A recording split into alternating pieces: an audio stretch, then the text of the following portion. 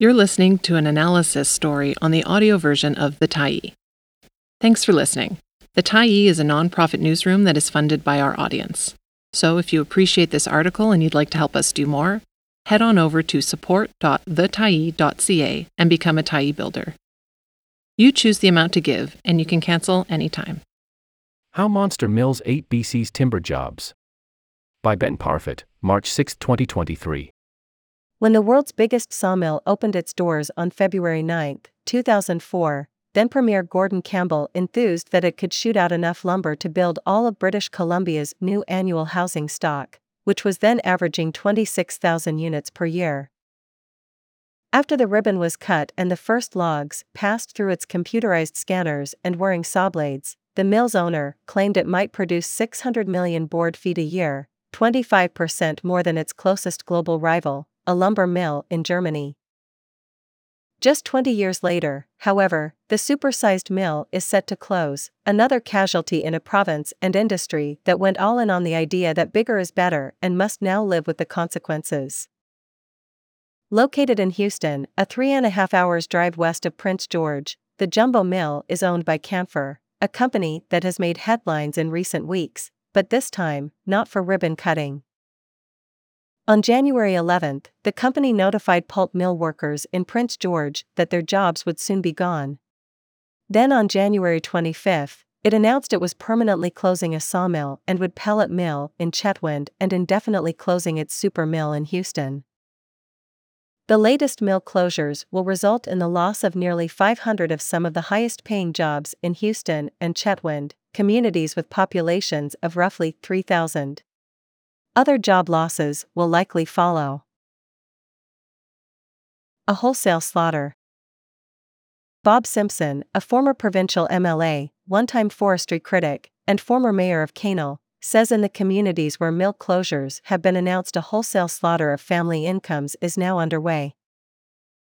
People foresaw 20 years ago that the slaughter was coming.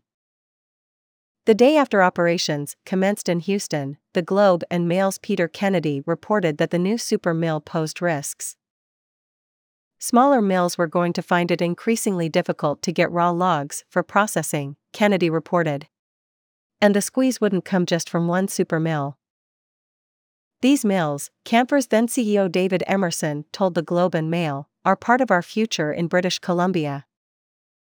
That future would be dominated by big companies that, like Canfor, had access to the capital needed to build super mills, had amassed licenses to log vast stretches of BC's forests, and whose prodigious lumber output allowed them to reliably supply big box retailers in the US like Home Depot and Lowe's. And it would spell disaster for dozens of smaller mills across the province that would close their doors in the ensuing years as the Canfor super mill and a number of other big mills monopolized the log market, forcing their smaller competitors out of the business. The pine beetle outbreak leads to heavy harvesting. Houston's super mill arose out of a $26.4 million retrofit of an existing mill. New computer technology was deployed to guide the scanning and cutting of logs to maximize how much lumber was recovered. The upgrades also ensured that production at one or more of the mill's 4 lines could be quickly readjusted to produce different dimensions of lumber, should demand for specific kinds of boards rise.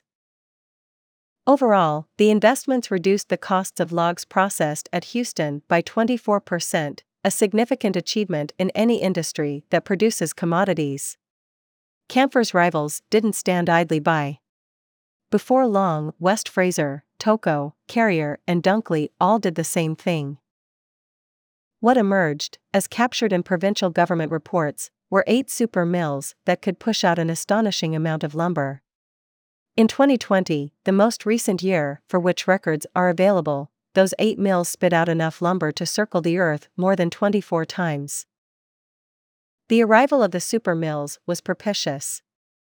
A beetle outbreak had surged across a wide expanse of the province, killing tens of millions of lodgepole pine trees. In response, the government allowed logging companies to vastly increase the number of trees they cut down each year.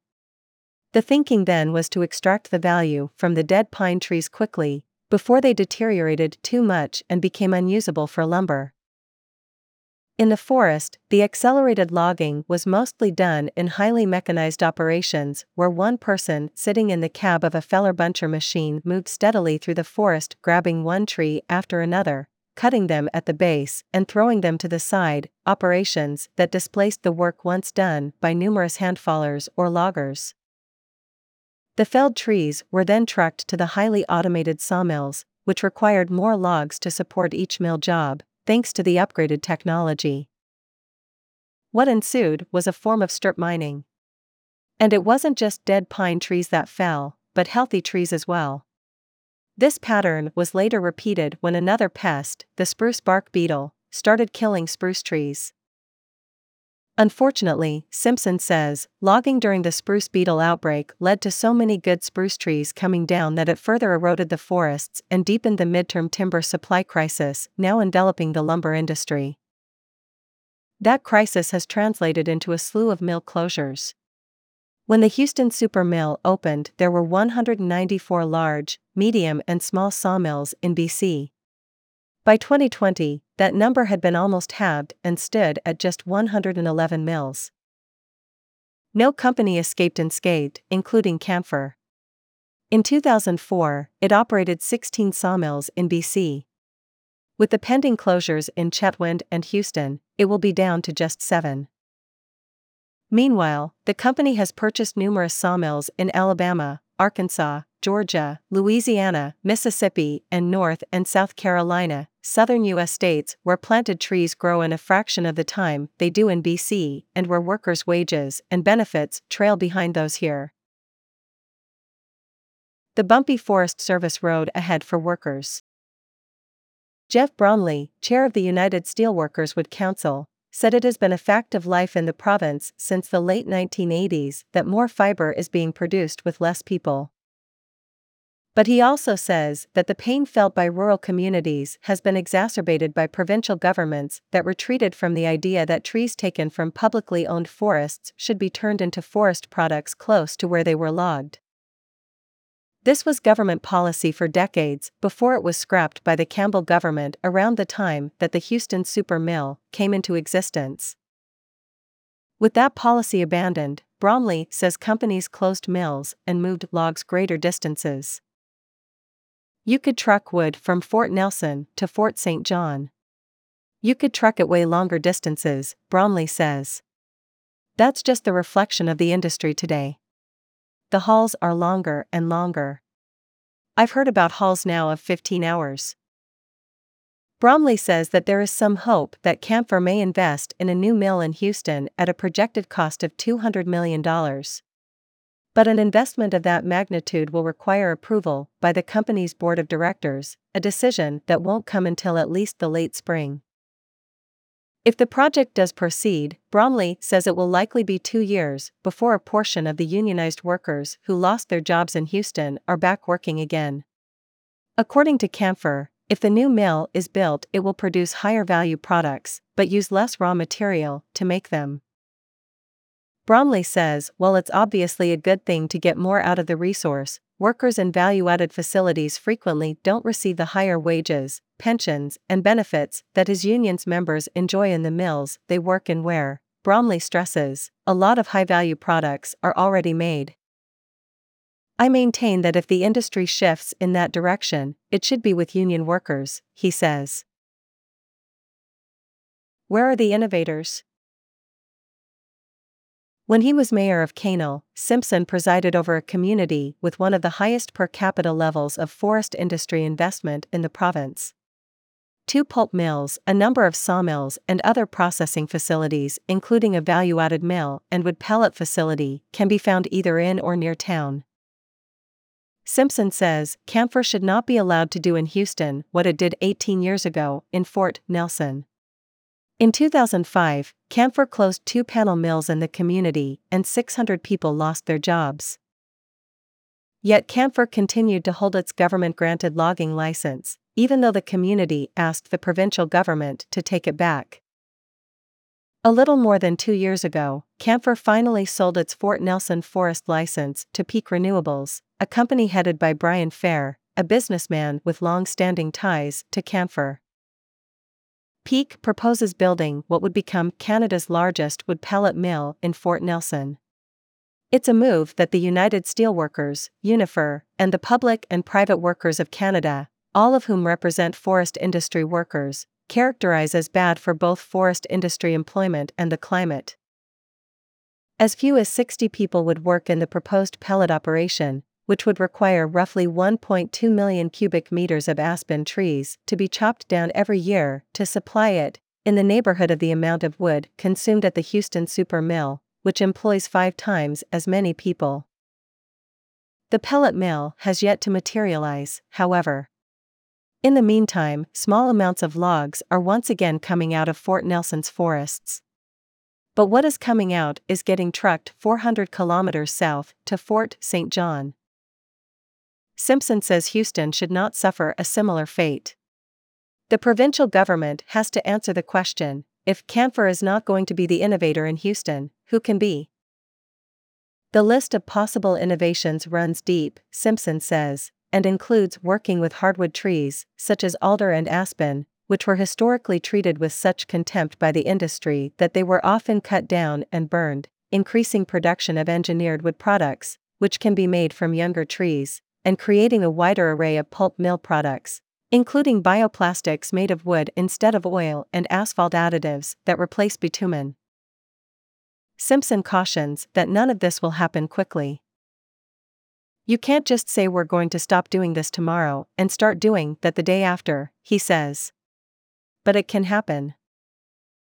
He cites as one example the announcement this January by Paper Excellence that it will invest roughly $30 million and another $20 million from the federal and provincial governments to reopen a paper line at a Vancouver Island mill. The line is slated to make water-resistant papers that can be used to make products that replace one-use plastics. The announcement came only months after the company had announced in October of last year that it would halt paper production at the mill indefinitely and that 150 jobs would be lost. With the restarting of paper production at the mill and the retooling of the paper line to produce the higher-value paper, 100 workers were notified in January that they were back on the job. An antidote in Whitsett, BC. The Seton Forest Products Limited Mill is located just over a half-hour's drive north of Smithers along the Yellowhead Highway. 4/5 of the mill's 24 employees are Gitxsan or Wet'suwet'en Nation members, many of whom live a short distance away in the community of Whitsett. At a quick glance, what Seton does with its logs may seem unremarkable. The mill cuts the round edges from 2 sides of each log, then flips each log a quarter turn and cuts the remaining round edges off. What's left are big rectangles of rough-cut wood called cants, which are shipped to other mills for further processing. But it's the logs that Seton works with that makes it unique. Almost all of its logs come from trees that are dead, and many of them also have defects. As a result, they are typically rejected for use by the companies that operate the region's large sawmills. In years past, that rejection meant one thing: the dead trees that were logged were pushed into piles along with the slash and other debris at logging sites and then burned. By working with the region's major forest companies, including Canfor and West Fraser, as well as with smaller logging contractors, Seton's owner, Andy Thompson, convinced them to separate the dead logs into special sorts so that they could be trucked to his mill instead. Until last year, Thompson says, most of the cants made at Seton were shipped from Prince Rupert to China, where they were recut. But in January 2022, Seton entered into a supply agreement with the San Group, which invested more than $100 million to build a new high-value processing plant in Port Alberni. Significantly, that investment was the first involving a new mill on BC's coast in decades, and is in a community where ocean freighters routinely arrive to take away tens of thousands of unprocessed raw logs at a time from a province that still exports millions such logs each year. Some of the highest value products made by the San Group involve recutting Seton's cants, then laminating them with veneers, or thin cuts, of coastal red cedar, which vastly increases their value. Each year, Seton requires about 80,000 cubic meters of logs to keep its workers employed, meaning that for each job at the mill, roughly 3,300 cubic meters of logs must be found. At the Houston Super Mill, by comparison, more than 5,000 cubic meters are needed to sustain each mill job. Not only is Seton creating more jobs with less raw material, but the cans it produces are then remanufactured at another BC mill, further increasing the number of jobs generated per unit of wood processed. To me, it's a no-brainer. The government says it wants to see more value adding in our province. It also says it wants to see more First Nations people working in resource industries. Well, we're doing both right here, Thompson says. The way to make sure that continues is to turn more natural resources, like forests, directly over to First Nations, something the government also says is a priority. Thompson believes if that happened in the Bulkley Valley, members of the Witset First Nation would be only too happy to ensure that any logs the nation controlled went to a mill where its members worked. It would be something of a return to the days before the super mills, when provincial policy expressly said that local forests were supposed to be there to provide local benefits. But with the added twist that First Nations are expressly dealt in, not out, of the equation. Thanks for stopping by the Tyee today. Anytime you're in the mood to listen to important stories written well, we'll be here. And if you'd like to keep independent media going strong, head over to thetyee.ca and click on the Support Us button to pitch in. Finally, big thank you to all of our Tyee builders who made this story possible.